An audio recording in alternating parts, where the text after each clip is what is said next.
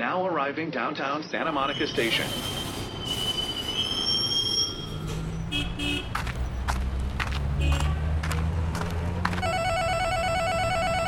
Hey, Adam. It's time for Notes on Your Notes.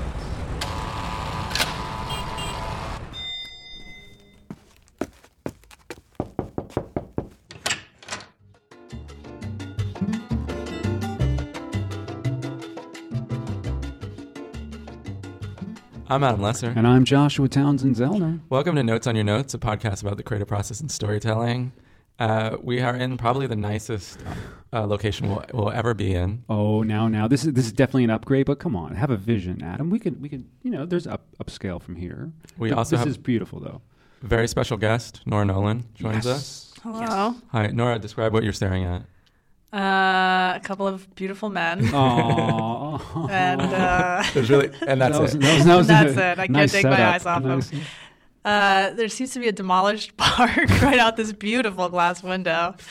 But that's LA pretty. Yeah, So- no. We're high budget. Notes on Your Notes has got a free room at the West Hollywood Public Library, which is incredibly beautiful. From a huge glass wall, we can see the Pacific Design Center and the Hollywood Hills. Mm-hmm. And the demolished park that Nora's referring to, where the very friendly woman in the elevator told me that they have taken it over for an Elton John after party for the Oscars. Nice. So, It's not dressed up yet. No. not yet. Not yet. It's coming. This is a lovely setting. Thank you. Yeah, if everyone wants to see a picture of what Nora's looking at, all they have to do is look at our Instagram, and there's a photo of it. Oh, right. We're on Instagram. Notes on Your Notes. Notes on Your Notes. Josh handles that. So our listeners are like, who's Nora Nolan? Get to it. And we're asking the same question. They're on the edge of their Yeah. seat. They just want to know. Yeah, we came to the library to record, and this woman walked into the room. I live here. Yeah. We walked into the library, and there was a woman with a service dog eating a burrito on the floor. That wasn't me, by the way, for all your listeners. It feels like that's where this is going. Because I don't have a service dog. Yeah. I was one without the service dog. Yeah, Nora, tell us about your library game. I'm about to start a library game now that I've seen how nice it is. Nora is a wonderful TV writer, and she joins us because I heard her lecture on scene writing, and I really liked it, and so I invited her on the show. She was a fellow at the Warner Brothers TV Writers Fellowship, in addition for writing for NBC's Trial and Error, and currently for Paradise PD on Netflix. Did I get that right? Yep. Wow. All Wow. ages. Jeez. Wow. Yeah. That's amazing. Did I miss something? Oh, you are also a stand-up comic. I started as a stand-up, yeah. Yeah. So like really obvious dumb question, but I always like asking our guests it anyways, which is, what exactly does a TV writer do? Like, what's your day like? What a dumb question. I guess I'll write dignify TV. it with an answer. Days really vary because if we're staffed, we have a job like normal people, except that we're like, at least on the shows I've been on, we sit around a conference room table all day working on in a very collaborative way. But if you're not staffed or if you're on hiatus, you live inside your head in a mind-numbing state. No, you just... And you do B-lists podcast to pass the You time. just to get to your next meal. I- Yeah. Is there different phases? Like I would imagine there's different phases of a project, right? As a writer, so you come in and In a room? yeah. Tell us about those phases. Sure. Well, at the beginning of the season, the showrunner, who's created the show, usually has some sense of what's going to happen in the season. I've never been on a first season show, but my understanding is that it can be a little trickier for a first season show because you're all sort of figuring it out as you go. Anyone who's written a pilot knows how brutal it is just to figure out what's going to happen in your pilot. Never mind, like, God help you if it gets picked up to series because you have a lot more to figure out. I'm glad I'm not alone. I think about that sometimes when I'm writing pilots. I'm like, what if I had to write 10 of these and I want to cry? That's like kind of a joke, I think, in the business is like you really want to sell your pilot. You really want them to make your pilot. And then you're like, oh, they better not pick this up. I mean, I don't know where it goes from here. And then if it does get picked up, you're like 10 writers in a room trying to figure out where it goes from there. Yeah. But That's got to be a really interesting moment, though, because you go from having a baby to sharing, parenting or whatever I analogy think you lose want to your use. baby before then. Oh, really? I mean, having worked with network notes Mm-hmm. and studio notes, it depends where you are, but on network TV, there's a lot of involvement of executives. I love how you said involvement. That was nice. Thank you. Yeah. Well played. Hey, my mother would call me political, not in a good way. Uh-huh. But yeah, I mean, you think you lose your baby early on. Okay. I don't know. So you're already gripping with the reality by the time you have 10 other people trying to co-parent. Yeah. I gotcha. Also, there's like a major power structure in the writer's room. Yeah. So, like, I'm not co-parenting a story with my showrunner. My job is exclusively to write their vision. So and I think on cable, there's the showrunners have more freedom to not give up certain precious things about their shows. Preciousness is more valued. Art matters. Art matters. And Cynthia When they don't pay as well. and Paul and Beatrice. It's a great joke. So yeah, at the start of the season, you may be sort of figuring out the broad strokes of what's going to happen. On Trial and Error, we were like super serialized, which a lot of drama especially is now. But you sort of figure out what are going to be the big beats across your season. And so you may spend weeks on that. And then you may get into more nitty-gritty on the first episode or the second episode. So it's sort of, there are steps, as you say. Yeah. And then you're maybe beating it out in a lot more detail in the room, in some rooms, in the rooms I've worked in for sure. Mm-hmm. Or you send a writer off and they do some of that and they come back and you all regroup. But everybody has their fingers in everything. Yeah. What's your favorite part in terms of, like, do you like to have the assignment, as it were, and then you go off and riff it on your own and then bring it back, or are you like more of like the collaborator who likes to? I'm sort of surprised to find that I like the collaborative part more.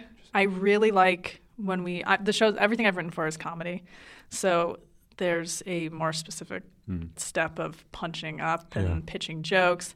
That to me is like the funnest thing when you're going through. On Trial and Error, we room wrote. There's a phrase for it. It's gangbang, the script. I'm not sure. You obviously came up with that. Yeah, it's a little bit of a West Hollywood library term. Library 2.0. But Library 2.0, you have to pay extra for that. You'll edit that out. Right. So there you were, gangbanging a script. Right. Walk me through that. But it's really like, so say there's 10 writers in a room. There's a couple of screens up, big monitors, and there's a writer's assistant typing everything that you're saying. And so we wrote a few of those scripts like literally line for line. And sometimes you'd like bang your head against the wall because you'd spend like an hour, 2 hours on one joke or one line. But sometimes it's really fun. I really like that. Most people hate that. Yeah. So you're high detail. You love the high detail. You like really getting into the. I really like jokes are my crutch for writing. It's how I got into writing, and so it's sort of like I would say, like if I were teaching, like it's my muscle to flex, and so like I like the other stuff too, but that's like that feels like batting practice to me. But see, to me, like we did a whole episode on this, which is that thing of I tell people to learn jokes. Because if you can break down the structure of a joke, within the structure of a joke is the structure of almost every script. You know? Yeah. Like there's a story within a joke. There's a beginning, middle, and end. There's a setup. There's a payoff. Right. And Yeah. there's certain things that need to happen in a certain sequence in order for it to pay off. Otherwise, Totally. there's no joke. And so I find that fascinating. And the order of the words matters. Oh my gosh. Some of the jokes are based on the orders. Of the words. And the other thing that comes out of that is like being really efficient in your words, which is an underrated thing, I think, especially for newer writers. But in comedy, that's like it's gold. Yeah. So you learn that early. Yeah. We have a friend named Betty who's like, Betty Goldstein. She's a mistress of that. She writes on literally like a 4x5 notebook. because she writes so efficiently. Yeah. And she'll get on and do like a moth type story, but she'll be off. She literally wants to get it into like, 45 lines on a 4x5 book. Yeah. It's an interesting approach because we live in this Yeah. social media age of just infinite dribble. Betty's also in her 70s. We lost our 140 characters. Yeah, I like mean, this- everything's they were trying to help meaningless. us. Yeah, I know. They were. Honestly, I was like, I can't with this 280. It's Yeah. too sloppy. It's so sloppy. Yeah. How am I supposed to work within limitation to be an artist? Yeah, we're just going to reset the bar. Like, we need more people to try making jokes. Let's expand the options. Do you still hew to 140 because you're purist? Are you like? Yeah, I is count. there I'm a like letter counter. Yeah. I won't like a tweet Self-discipline. unless I count all the letters Yes. in it. Yeah. There you go. Self-discipline. Yeah. When you're on hiatus, I imagine you also write pilots, Yes. originals. In which Excellent. case, you're alone. We're all alone at the end of the day, Adam, Adam. you're so much fun today. You're alone. You'll always be alone. You've never not been alone. I'm just kind of curious how that experience of you writing an original by yourself versus I was work- just thinking that today because that is what I'm doing right now because we are on hiatus at Paradise PD. So for anyone who's not knowing this term, hiatus means you're on a break from a show. between yeah. seasons. Yeah, between seasons. Okay. Yeah. And it's a fancy way to say you're unemployed. This To hiatus the government, we say I'm unemployed. This hiatus sure is lasting a long time. Yeah. Yeah. To producers, we say, well, yeah, yes. And if I were in a meeting right now, I would say hiatus. But yeah, I was thinking about that today because you go from this like crazy collaborative thing. Friends of mine have a pilot at HBO Max that they're like with Warner Brothers that they're about to hand in, and so they asked me to help do punch up on it. And it was like, this is earlier this week, and it was so fun because I'm just like reading someone else's stuff and just like pitching jokes on like wherever I want, like no stakes. I mean, Yeah. you should take it seriously because whatever. But then you're back to your own fucking pilot and you're like, oh my God, I have to think of Yeah. everything myself. Yeah. Like, it's like, oh my God. And pilots are really, really hard. Yeah. Because you're creating a whole world, you're setting a whole tone, you're creating characters. So I have a manager, and he works very closely with me. I did have a writers group, but it's still like my closest friends in writing. No offense to you guys. And that's going to be it for Nora Nolan today. Yeah. Thanks, Nora. There's a service dog and a burrito out there for you. Oh, Adam, that was edgy. That was an edgy one. Nice. Whoa. Whoa, who is this guy? Wow. So I do have a sounding board in my manager. I technically could have a sounding board in my wife, but like anyone, it's like if you have someone read your stuff, It's very Technically- aspirational. Yes, it's technically like speaking, yeah. it's very dangerous territory. Yeah, no, don't do that. Understood. Especially like when you're like, okay, I guess I'm gonna rewrite it. Like, will you read it again? And they're like, yeah, it's good. And you're like, Yeah. well, what about this joke? They're like, yeah, it's the same as last time. Yeah, and you're like, You I know? spent 3 weeks changing this script. The 4 lines in this script that are going to Yeah. be the game changer. Right. So I have my manager is very involved, and that's great for me because it's really hard to work in a box. Meaning you have someone to turn in outlines to and drafts and get notes from and to have a conversation with about who this would be appropriate for if you were to go out and pitch it. Like you have Yeah. like a beginning to end. Because I actually wanted to ask you about that because it seems like you have a really great relationship with your manager. Mm-hmm. I know not everyone is in that boat, or not even good or bad, like in terms of involvement level. Let's just talk. Like what is a good writer-manager relationship look like? I think many people would answer this question differently. For me, let me just say I'm an identical twin, and I've never been alone in my life. Not even in my pre-life.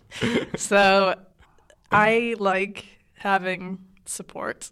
Sure. So sometimes it's very frustrating to work with a manager who's very involved because you feel like it's hard to move forward because they have to approve something or they have to give the go-ahead or you're gonna have friction for the rest of the process. So it can take a lot longer. If I have an idea that I just want to sit down and write, of course I'm always going to outline it first and whatever, but like if I really wanted to, I could do it in a couple weeks, you know? Yeah. But with somebody else weighing in, it takes this is months. Mm. And so that sucks. But so, I mean, it's not so simple as having someone who's great to weigh in. There is a drawback. But for me, it's giving me the opportunity to not live in a vacuum. Yeah. That's interesting because I feel like I have a lot of writer friends who would relish that because it is so lonely writing pilots by themselves. Yeah. But at the same time, I understand if there are certain people who are like, can you just get me some meetings so I can go pitch out my amazing idea and my super good pilot instead of telling me that this, and this needs to be different. Yeah, I'm a self-deprecating comedy writer, so I'm I can't pitch this. It's not this is an awful idea. He helped me make my idea better. But yeah, I mean, I'm right now, my managers, we got through this outline process. He's sent me off basically like a teacher or a coach or a producer. He will be a producer if anything ever happens with it, to write the cold open in the first act. And then, so I sent that to him last week, and he sent me notes, and I'm rewriting based on his notes, which are actually great. And 99% of the time, his notes are great. Mm-hmm. But I'm eager to get it to him by Friday because then I'm going to lose the project for however long it takes him to look at it. You know what I mean? I can't just sit back down Monday and start working on Act 2 and move on. Yeah. He does turn around quickly, but it still takes him a few days. So it's a constant this thing. What would you call it? Push-pull. Push-pull. Excellent. Yeah. And then you have those days in between, and it's the bar is open. And you're at LoFo, you forget to pick your kid up, you lose your keys, you stay over at a friend's. And then you tell your wife it's your manager's fault. Yeah, you blame it on your manager. He's in recovery. Now you both are, Now you're writing a pilot about your relationship with your manager, and you're both in recovery. Yeah. Will this hiatus ever end?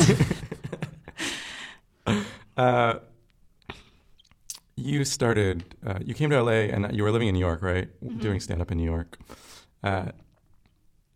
How has doing stand-up impacted, sort of the way you are as a TV writer? Or how you approach TV writing? Well, I assume everybody's going to be an asshole. Yeah. You're used to getting heckled, so that's you assume they're going to be cutting remarks. It's definitely, as I said, it's my crutch, jokes. Mm-hmm. And it gives me my confidence in the room. But that even took a little bit because in stand-up, you're so used to everybody is trying to be funnier than the other person. And then you get into a writer's room and there's a bit of that, but it's nothing like stand-up. I mean, I once heard someone say you really shouldn't have more than one stand-up in a writer's room at a time. And I could see why, because it's it's a lot. And so that, I don't remember what your question was, but it doesn't matter. It doesn't matter. It doesn't matter. Yeah. Here's another one. Okay. There's always more in that candy jar. I would think for some stand-ups, because jokes are their crutch, writing really strong characters with point of view and an arc and goals and that aspect of narrative and storytelling requires some learning. Yes. And you have that, and I'm just wondering how you got to that. Was it, because I imagine that's a process, and I imagine, there's so many stand-ups now writing, I just saw Rami, writing serialized shows. And the question I always have is, some of them do it really well with a character that has a really strong point of view and an interesting development over 10 episodes. Yeah. And some of them I feel like I'm just watching jokes. Yeah. And I'm just wondering, how you navigate that, how you think about that, how you came to be able to do that. Yeah, that's a good question. I mean, I think part of it is your own maturity, your own self, therapy. Should I just say the word therapy? That's what it is. Do you want to talk about therapy? I mean, let's talk about therapy. I think it's digging a little deeper, but also I took a ton of classes, and I knew what I had to learn. I mean, because I knew that really coming into it, there was only one thing I did know, which was how to write a joke. And so I just really had zero confidence about the rest of it. So I took a ton of classes and didn't even think about the joke writing. That was just sort of a thing that I could add to telling a story. Yeah. But yeah, I know what you mean.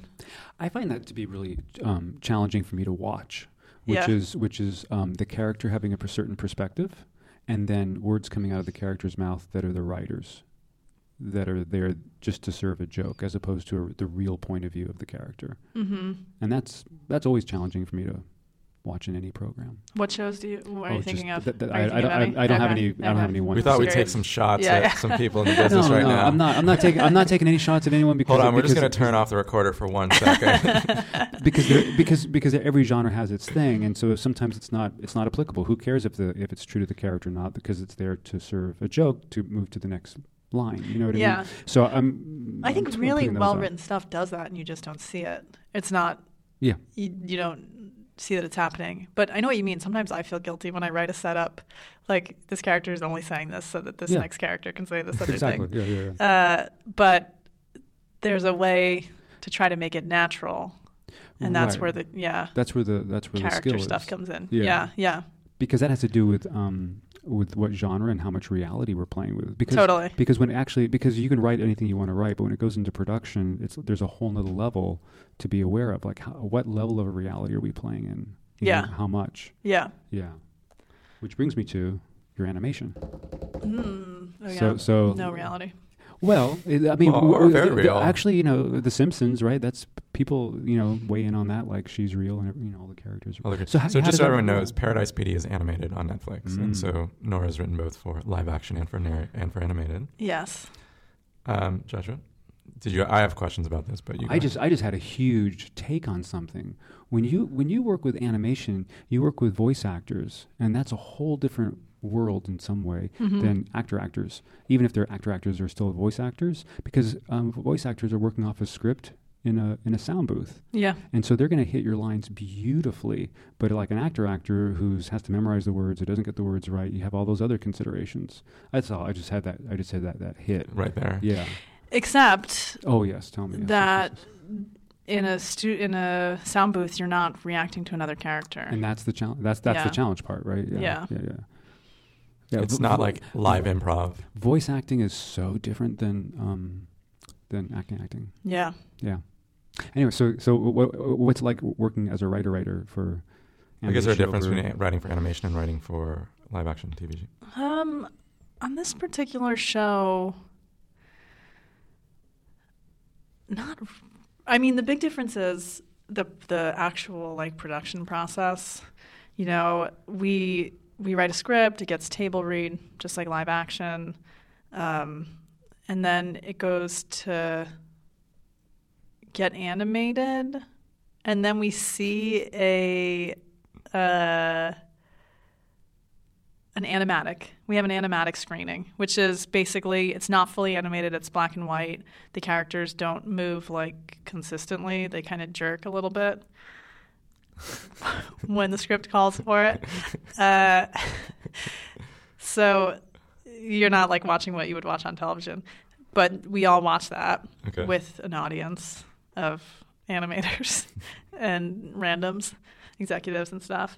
And then we do a rewrite based on that. And then we see another screening in color of that rewrite. And then we do another rewrite based on that. Got it.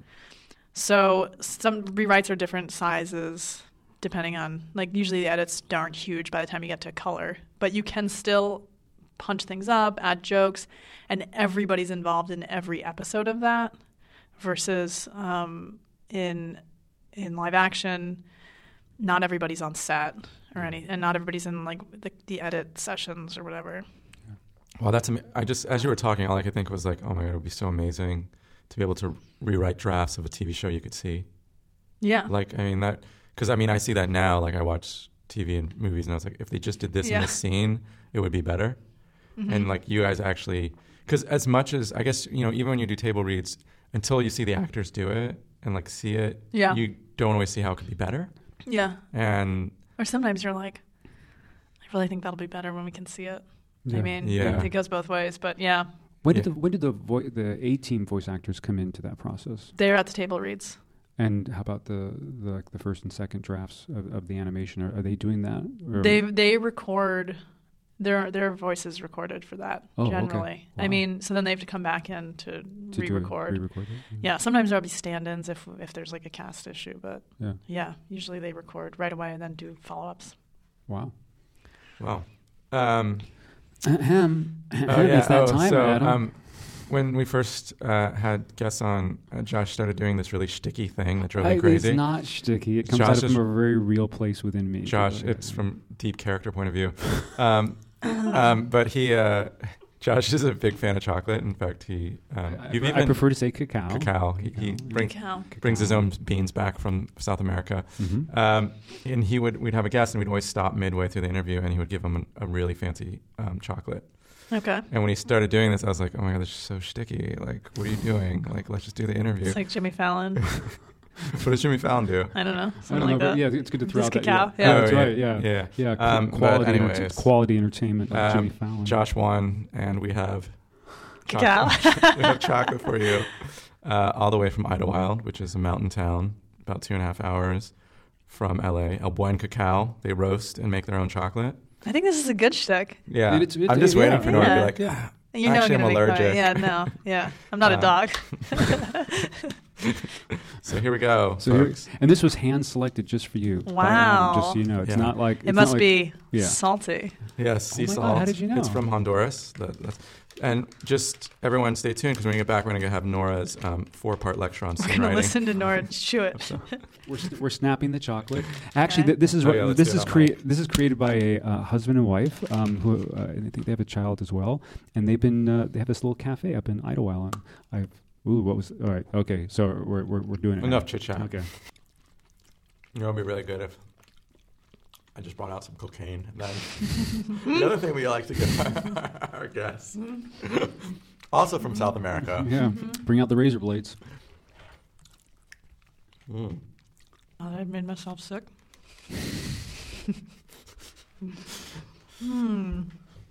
And we're back from Chocolate Land. We're all going to be okay. We have had some 80% overpriced chocolate, and High quality. yeah, we'll just see what happens. Yeah. Yeah, it's like a research study. Probably an energy shift now. Mm-hmm. Oh, well, we didn't tell you what was in the chocolate. So Mm. A little sharper, a little brighter, a little lighter. Mm. when It's better when than it says unconscious. Bolivia, that's no joke. Let's talk about scene writing. Let's do it. I was going to ask you a question, but I figured you just tee it up. I allocated about 9-10 minutes for you just to roll. No. Let me ask you some specific questions. Okay. So, one of the things I've heard you talk about is scene testing, where you come in and you look at something you've written in a script and you ask some questions specifically about that scene, such as what is the emotional point of view of each character? What's the beginning, middle, and end? What has to happen in the scene? Where do we start? Where do we end? How do each character feel about each other in that scene? Sometimes I think people ask, can the scene go another way? If we interrupted the scene, not interrupted. And so all those I love those questions because they force you to actually know your story. So yeah, I asked and answered the question. So let's just go to the next one. Well, So- there's other things too. Yeah, let's talk. It's basically the questions you ask yourself about the whole script. You can ask yourself about a specific scene. It can be a really helpful rewrite tool. Like, what is the goal of the main character in this scene? What are they trying to get? What conflict is going to be created? And if you can't find conflict, how can you create conflict? Can you add a character? Can you heighten the stakes? And as far as what characters, what their point of view is in the scene, also what just happened to them the last time we saw them, how does that change who they are here now?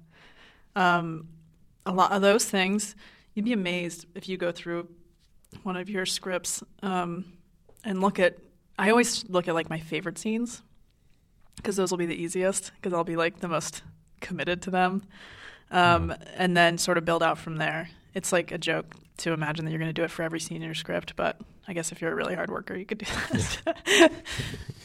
If you're an overachiever. Yeah. Another thing that I see a ton because when I teach is people come into scenes earlier than they need to, and they stay in scenes longer than they need to. So all that that's another scene testing thing. But yeah. Yeah, because you teach, you must see lots of really bad habits and just lots of stuff that I think when people are writing it, they don't realize they're doing it. Totally. Myself included, until I actually go back a second time. Same. It's very validating as a writer to see that, because you're like, oh yeah, everybody does the same things. There's things like this thing, especially in comedy, drives me nuts, but it's true everywhere. When characters say such generic things that it could be for any character in your script. Like one of the biggest things I look for in my own writing and when I'm teaching is like, do you know your character well enough that you're giving them dialogue that only they could say? Yeah. Because otherwise you're just wasting a character. Yeah, that's a big one. I have an example of that. Nora Ephron wrote a feature film about some family up in Santa Barbara. It was like maybe 7 years ago. Anyway, there's a lawyer in it. Talking about my saint. Just yeah. tread Okay. carefully. She's buried. She can't hear us. she's. I mean, prove it. Her comedy is amazing. There's no question about it. But she portrayed a character who was a lawyer, and this part of the film was set in Santa Barbara, and the guy had literally, because I listened for it, 0 legal references in his dialogue. Huh. And I'm like, that's not human nature. Yeah. Human nature is that if I work as a lawyer, there's going to be what I call a leak. There's going to be a leak of something. Yeah. At some point. Right. Yeah. And even if he's not using like specific language like nolo contender or whatever the hell they do. Yeah.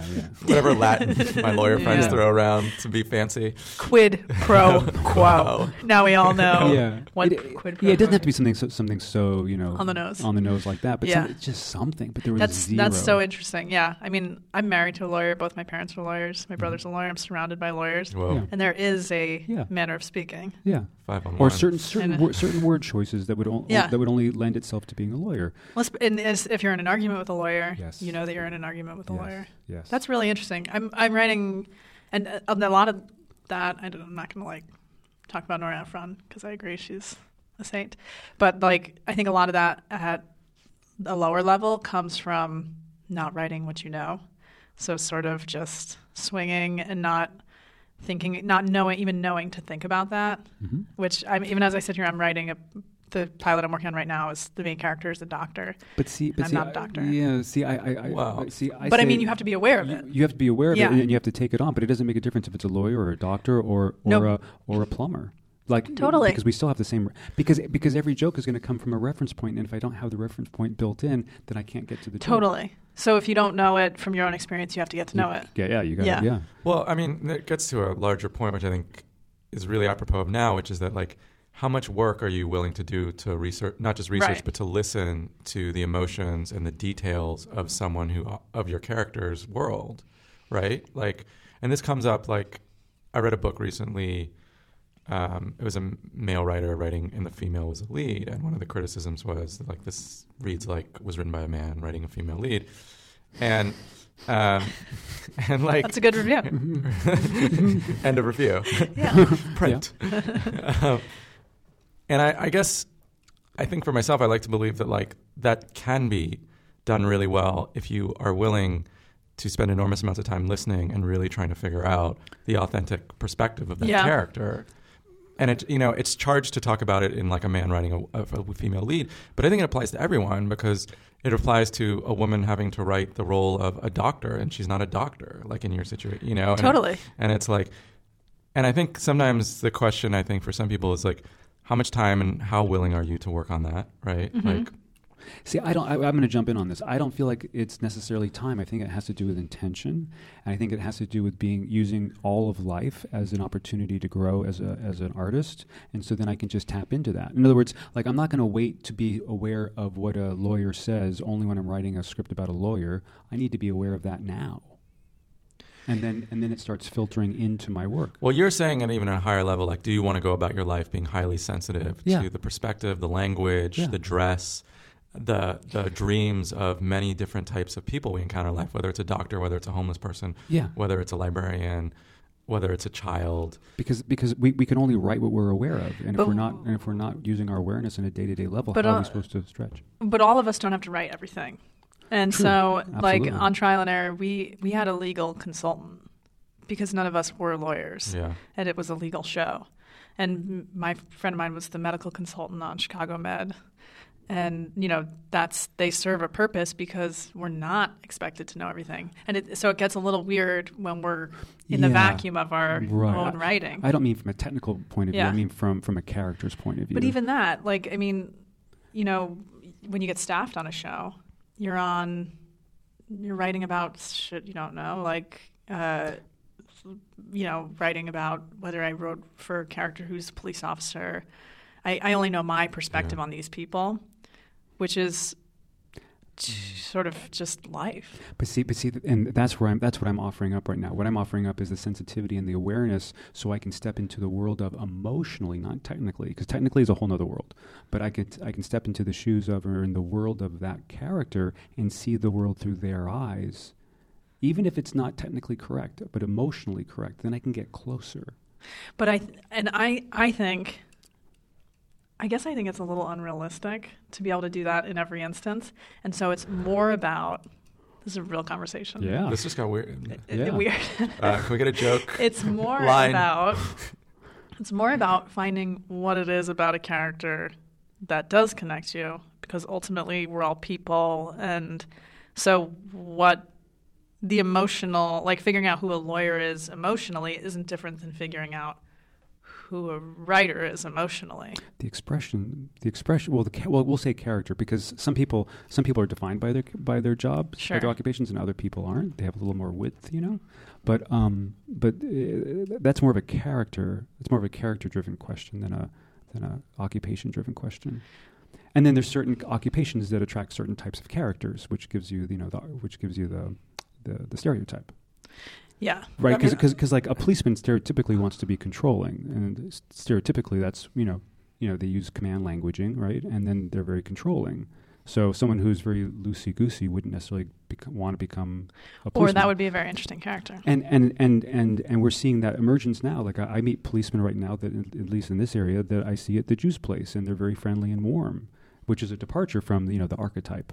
Yeah. So it does give more width. Yeah, I think, to give like a concrete example, let's use a doctor, right? And a doctor is in a room in a scene, and the patient comes in, and the patient has a chronic illness, and the patient refuses to take their medication, right? That's the setup for the scene. On one hand, there's the technical reality of like, okay, what are the interventions that a doctor's going to know to handle it? But then there's the emotional reality of like, the question I would want to know is like, what is the doctor actually feeling in that situation? Are they feeling actually anger because this person is deteriorating because they won't take are they feeling frustration? Are they feeling like actual resentment because they feel like they're failing as doctors because this person is losing their eyesight because they refuse to take insulin? It's like those are, when I think of all the colors of the emotional point of view of that character underneath because if you know that, then you can at least know sort of what their behavior and what their languaging might be like in that scene. But I think figuring out that emotional reality, which you tap requires into antecedent, which is big picture and small picture antecedent condition, which is the thing that had just happened before, as well as the larger thing of like, hey, I'm $100,000 in debt because of medical school. Right. So right. all the like pressures what that came are coming before. in. When Josh used the word antecedent condition, he's referring like the doctor who's there who has no debt versus the doctor who has $300,000 in debt and is like, this is what I signed up for. Yeah. $6,000 a month in debt payment, and I've got some guy who's losing his eyesight because he won't even take his goddamn medication. Right. Like point of view. Yeah. Right. But that like point of view, Yeah. that point of view is built on all the stuff that goes. Right. Versus another nurturing kind of doctor who's like, this is a really interesting, cerebral maybe. This is a really interesting problem. Like, how do we get people who won't take their medication to take their, like. That's probably a DO, not an MD. Yeah. But yeah, I mean. Well, which goes to character, Right. So you have occupation, then you have character. Well, that goes to not creating a one-dimensional character and creating a full character whose history even if we don't know it all in the script, you know who they are, and that's why they act the way they act. And why they became a police officer or whatever. Yeah, yeah. Yeah, I mean that's a big thing I sometimes encounter when I'm reading scripts or people are asking me for notes. It's like you get a sense that they don't know what happened before this world started. Mm-hmm. Like they don't know what this person's life was like before. And I think I was pretty lazy about that. Like on the first couple scripts I read, I was just like, I just want to write a script. Yeah. Instead of starting to think more deeply about what was their childhood like, what was their life before this started, how is it impacting their behavior now? Yeah. And how has it led them up to this point where this story should start here? You know, they use this term, why now, why today? Mm-hmm. Why now, why today, yeah. You know, like why does the story start here? And I think all that other work, you know, we talk about a lot on the show, but all that work of understanding the world, understanding the character's point of view, all the character development work, I think maybe sometimes is a little bit not as emphasized in favor of structural issues. Like this is how a 3-act feature script should be written, or this is how 5 acts of a pilot function, and this is what an act break is. And you create a great act break when something happens that is totally consistent with the characters in the scene. And so that act break, yes, it leads us forward, but it comes from who these people are. Mm-hmm. Yeah. Well, if we know what's important to someone, we know it's easier for us to understand what's at stake for them. Yeah. And then when they lose something, we know what it means to them. Yeah. So knowing the history of what's important to them or whatever. Yeah. Well, like the most famous example I can think of what you just said exactly, Nora, is the Jack Benny moment where he says, "Just a minute, I'm thinking." You know, there's that famous radio show where the guy goes, with Jack Benny, he goes, "Your money or your life? Your money or your life?" Mm-hmm. Hold on, let me get my Your time life. machine. Stop it. But no, Now I've pieced it together. Yeah. From a comedy point of view, this was the longest sustained laughter in comedy history on radio shows ever. I think it was like Wait till they hear this one. It was like 9 minutes, 11 minutes, something Wow. like that. Yeah. And it was like, "Just a minute, I'm thinking." Yeah. Now, "Just a minute, I'm thinking" is not a punchline. It's not. No, it's not. But it is my in- reaction to it. But right now. but it is in relationship to the setup. Yeah. Without the setup, that means nothing. But because we know the character so well, Yeah. which is what you're And that's the talking kind of about. thing that character would be. Let me think about it. Yeah, let me think about it, because he's such a stingy little, Yeah. and that was one of his major traits. So that's exactly what you're talking about. Yeah. Yeah. Yeah. What was that? Well, I think some people shy away from figuring all that out because they don't understand the need to know it if we're not including it in the pilot. Yeah. And that makes me crazy. it's very short-sighted. That's very short-sighted. But it also is like, then without it, if you have it, then maybe you can get some of it out in the pilot, or at least hint at it in a way that even if only you get it, Yeah. or the smart audience will be like, that's something. Yeah. Well, look at Mad Men. Like Qual- I think quality. about that sometimes because that was a show in which so much of it had to do with the main character's past. Yeah, and it was like little bits and Yeah, they gave it to you pieces. bit by Yeah. bit over season. I do wonder how much of it Matt Weiner knew before they ever made the first episode. I'm sure he got to know that character better, and it expanded his past for him. But I'm sure he knew. You knew the basics. Yeah. The basics of I mean, he had Draper's to. return from war and how he'd come back. Yeah. Because that character doesn't change. Yeah, we talk about this all the But time. with Breaking Bad, Yeah. Breaking Bad, they knew a lot too because of the way they would circle back on certain themes. Oh, yeah. The only way they would be able to do that is if they knew. Well, beforehand. immediately in the first season, they go back to his failed involvement with Yeah. the high tech company that made a lot of money. Yeah. Which pays off in the last season. Yeah, but So- Nora, to your point, we did a double episode last year about character transformation, and I often talk about Mad Men because as the difference between television and film to some extent, because film you have this character transformation, like you think of Dallas Buyers Club. Matthew McConaughey's character goes from That's classic. hard-edged, Classic. redneck, homophobic to empathetic person trying to save everyone from HIV. So there's this massive character transformation. If you think about Mad Men and Don Draper, Yeah. like the guy's a philandering alcoholic pretty much for 7 seasons. That's the thing. Yeah, that is the thing about TV. Your characters don't change. Yeah. Yeah. Just like life. Yeah, Yeah, I know. Really, stakes just get higher. Yeah. Yeah. Still the same assholes.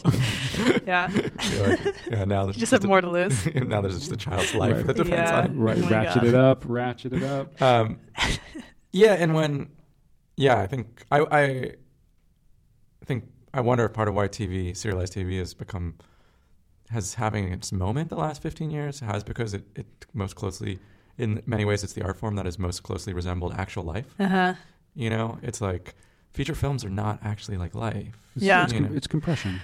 Well, and like people get obsessed with TV shows because they know who they're going to see. Yeah, they're like family friends. They come into the living room. Yeah, I heard that. I never watched The Shield, but apparently when the main character dies, or one of them, I have friends who are just like in mourning. I keep wanting to. Someone talks about that all the time. Oh, I think my showrunners on Paradise PD, they reference that show all the time. Yeah. And I just never watched it. When was it? Like the 90s? I think it was early 2000s. How did I think miss there's a it? Dirty Cop. Yeah. And it's like the pre-wire. yeah. Dirty Cop. Yeah. Love a dirty cop. Love a Dirty Cop. You know. I mean, it's interesting for a lead. Yeah. Because they're immediately so unlikable, particularly today. You know, cops are not having their moment. Speaking of moments. Yeah. But except Josh's Except the cop juice bar. bar. In West Hollywood, they're really, the sheriff department is a whole other world. Let me just tell you. Yeah. I have to say, if I ever get arrested, I hope it's from a West Hollywood police officer. Yeah. I feel like they're probably like the nicest. I can't believe It's going to be a stripper. The people that go around like giving out tickets around here on the bicycles, they're nice. The ones that are in cars aren't so nice, but the ones on bikes are just friendly. Yeah. Well, they kind of have to be because they're like so right there. Yeah. They Yeah. can't run to their car. But Right? What's next? A cop on a horse? Like, what is it? Horse cop? Venice has horse Yeah, cops. Venice, Santa Monica has them. Yeah. Clip, clop, clip. I used to clop. hear that little clop, clop down the street. But you know what? I heard you say a couple times today, Nora, is in a world. And we did a whole episode on it, but it really is. That's vital, to get that world, the biggest canopy, and then your character's world, and we're like shaping worlds and bringing them all together within the world that you're creating. When you're working on an original pilot and it's set in a world, like they're all set in a world, but like, do you have a process or like an approach to trying to get into it? Like I know you're writing original with a doctor as a lead, but like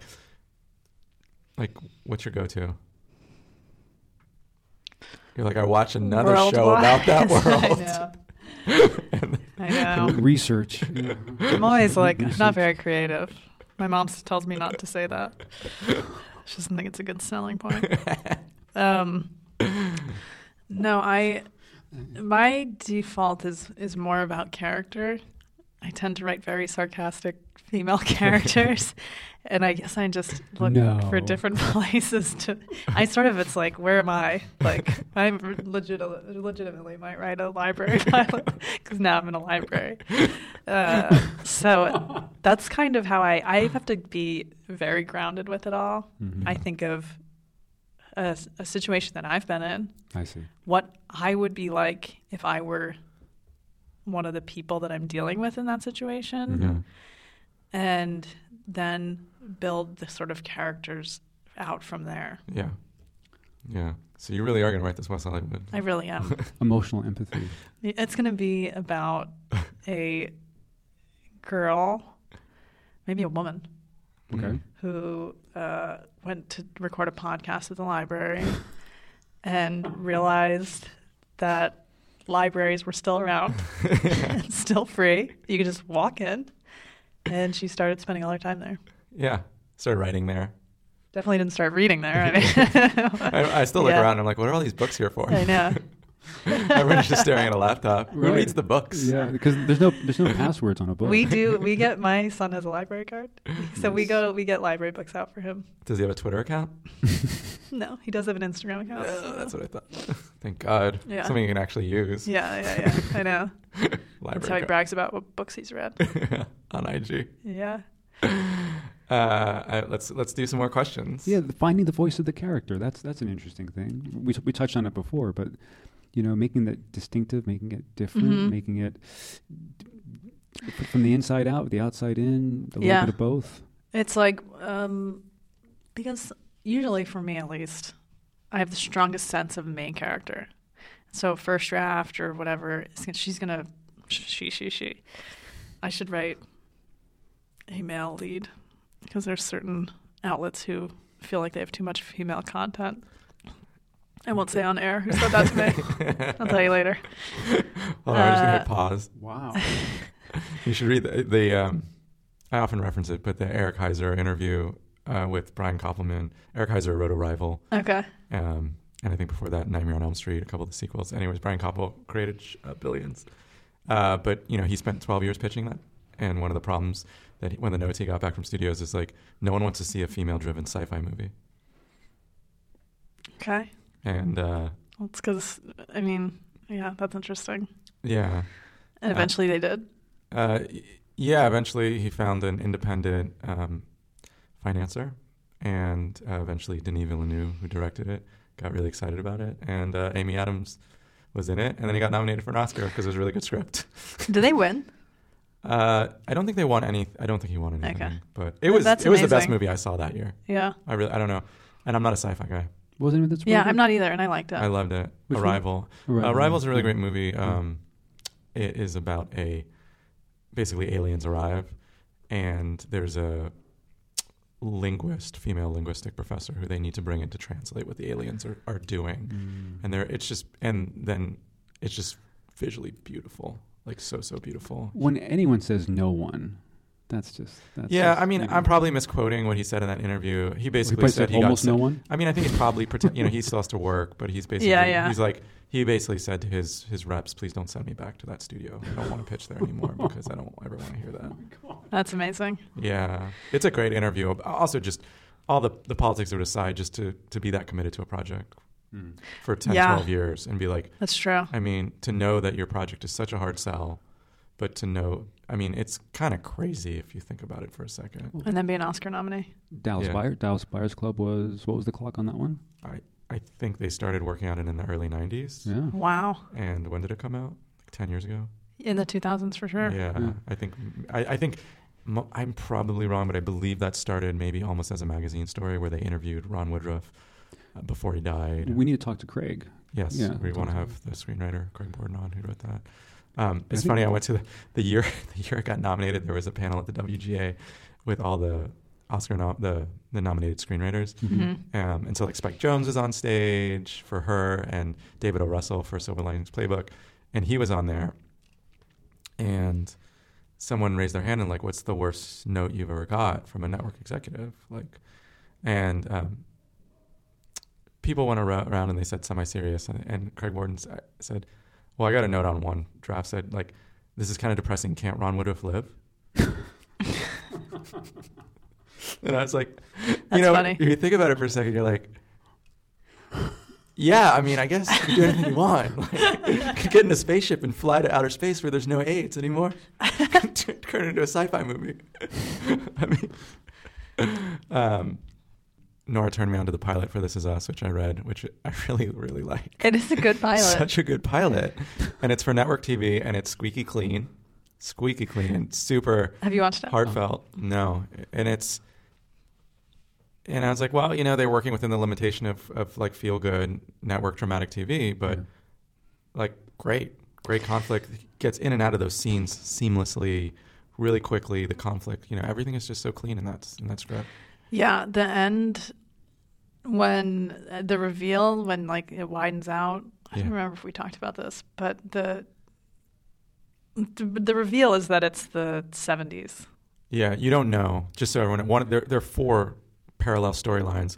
It turns out that 3 of them are taking place in present contemporary times, and one of them is actually taking place in the 70s. 40 years ago or whatever. Yeah, but you have no idea until the last scene of the pilot. And you only know because they're standing in the hospital when these babies are born, and it widens out, and there's people smoking cigarettes in the hospital. And then all of a sudden you see, what is it on it's the a network TV? TV, and I think they might be, I'm probably making this up, but maybe they're talking about the Iran-Contra hostages or something from the late something topical to 1979. And it was like, it's a great moment. But yeah, that there is something to be said for network TV where you can't say things and you can't push things a certain way, that it almost forces you to do it a different way. Yeah. I don't know. I like network television.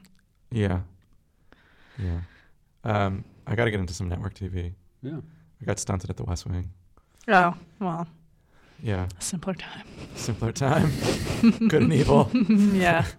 Pretty clear.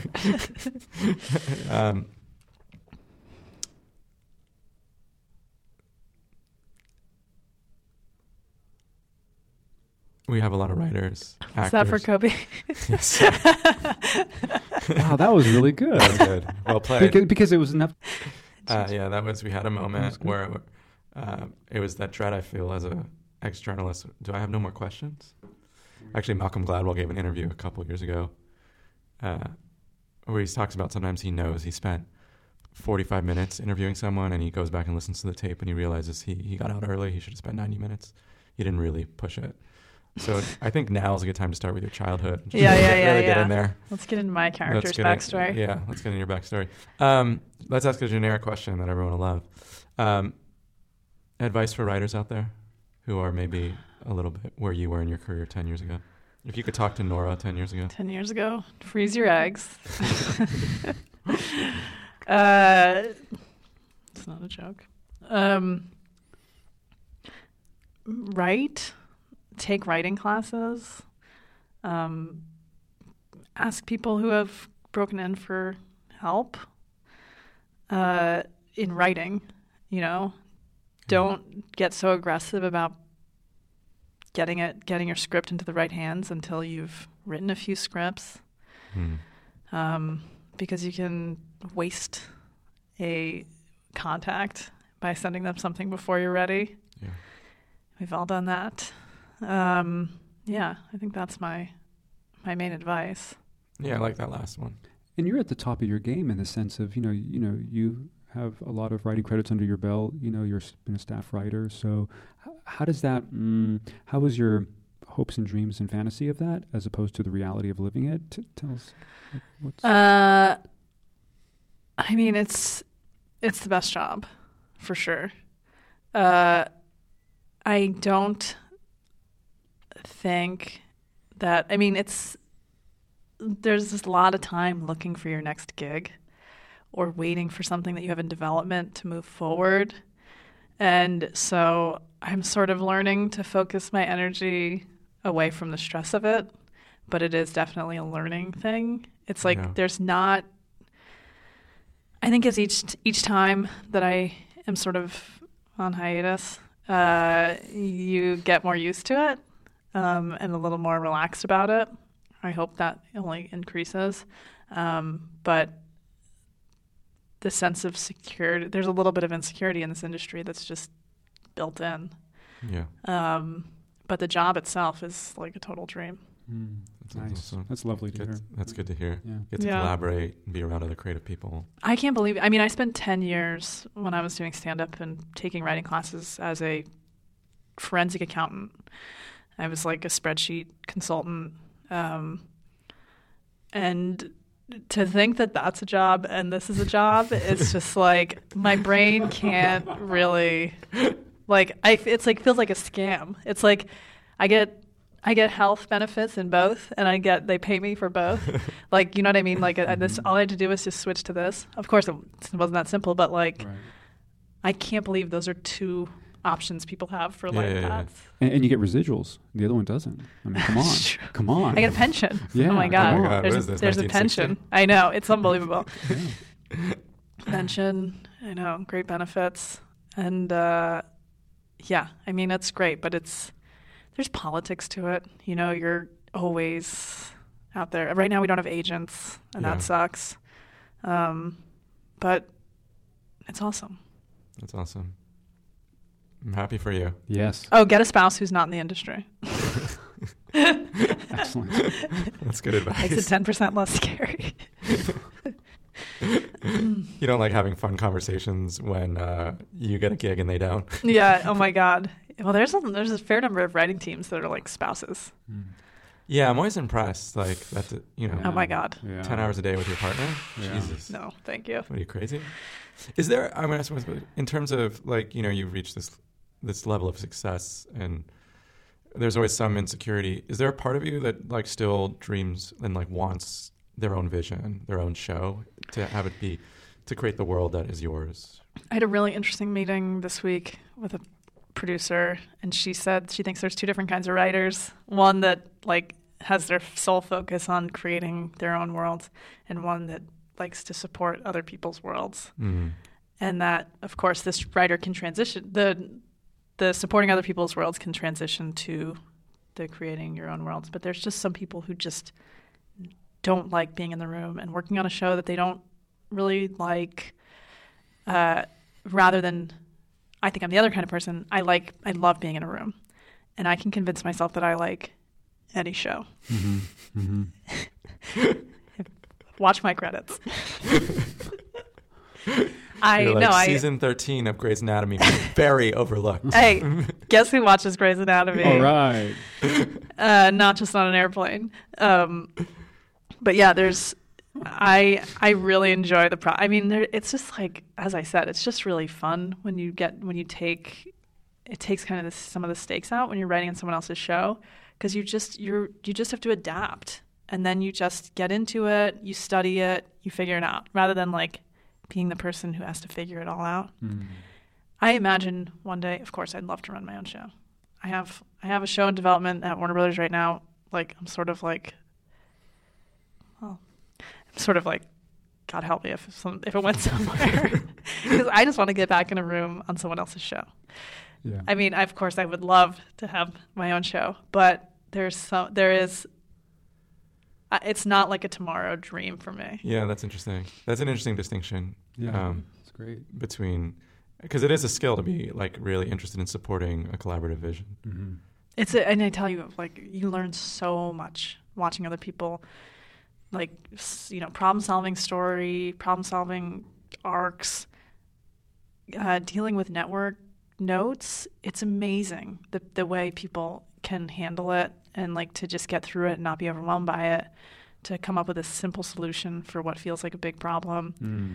It's not... That's huge. It's huge. That's huge, and it's really from experience. Yeah. You know. That can make and break relationships, let alone a project. Oh, yeah. Like, you want networks to like working with you. You want studios to like you. Yeah. So, yeah, I feel I have a lot to learn. And I don't think that's just because I'm very self-deprecating. But there are people at my level, which I appreciate you calling me successful, but I'm like a mid-level writer. There are people who come into it right away, maybe have one staff writer job, and are like, I can't do that again. I have to create my own stuff. Yeah. And like, they just feel, it makes them feel paralyzed to just spend their, like, a waste of life or something. Because they're sitting in that room thinking about what their dream of their show could be. Yeah, which is like, just spend a couple of years as a forensic accountant and you'll appreciate the freedom you have here. Like, you haven't suffered enough. Yeah, exactly. Exactly. Right. The character's antecedent condition. Get off that high horse. Yeah. It's all relative. Yeah. It's all relative. But there's just also personality differences. Sure, yeah. So... this has been great. You've been funny, as expected. Wasn't worried about that. Didn't let you down. Funny and successful. I'm so glad you said, you loved your job. I heard David Sedaris recently, and, I think he stopped drinking, and Terry Gross on Fresh Air was asking him, like, so, like, drinking and the high life and money and fame, like, and he's like, look, Terry, I'm not going to lie to you. I love being rich and successful. Everyone, like, all the criticisms. He's like, yeah, people, I don't know what those people are talking about. Yeah. He's like, it's great. That's funny. We hope all of our listeners are rich and successful, and we hope if not, they get to come and rent a free room in the West Hollywood Library. Yes. The view of the Hollywood Hills. Place. Yeah, it's a great secret. I'm glad we're not telling a lot of people. Yeah. Nora, is there anywhere, do you want our listeners to hound you on social media? Anything to watch for? Yeah, I'm on Twitter. Okay. What's your handle? Nora Nolan. NoraNolan. Is there an H in there? No H. No H. Got it. No H. Who needs an H? Who needs an H? I'm funnier on Instagram than Twitter. It's just great. Nora Nolan. Actually, my Instagram handle is Bacon Sides. Okay, sure. I believe I thought of it one day when I ordered a side of bacon at breakfast. I started thinking about documenting your life, and then that becomes your art. That's brilliant. Yeah, it's like, I'm going to write a script about a girl that goes to the West Hollywood Library, or a woman, and goes to the West Hollywood Library. Old Bacon Sides. Old Bacon Sides. You could also watch Paradise PD yes. on Netflix, and season 2 The first half of season 2 is going to drop on in early March. Great. So the first season is on Netflix now. It is not for the faint of heart. Ooh, Oh, yes, it's nice. not. Those jokes are Edgy. edgy, a little blue. A little dirty. A little dirty. Yeah, a little dirty. Animated dirty, like Yes. it. Great. Yeah. Just because it's a drawing doesn't mean it's for kids. No. We got stickers from the show. One of the animators made stickers, and I brought them home for my son. And my wife was quite horrified, which you'll understand if you watch the show. They were very offensive, but he likes stickers, so. Yeah, there's a really great animation that I saw on Twitter from Paradise Media of a cat's anus that is looking into the universe. Yes. That was a classic. I might have written that one. Real heady stuff coming out of Paradise PD. Paradise PD is on Netflix. I'm sure you can see old episodes of Trial and Error. Yeah, on Peacock or whatever. on Hulu or Peacock or somewhere. Yeah, Something that NBC owns. Yeah. Something of. Awesome. Thank you so much, Nora. Thanks for having me. This is Thank you. great. Thank Awesome. We can be real. Yeah, don't be fake anymore.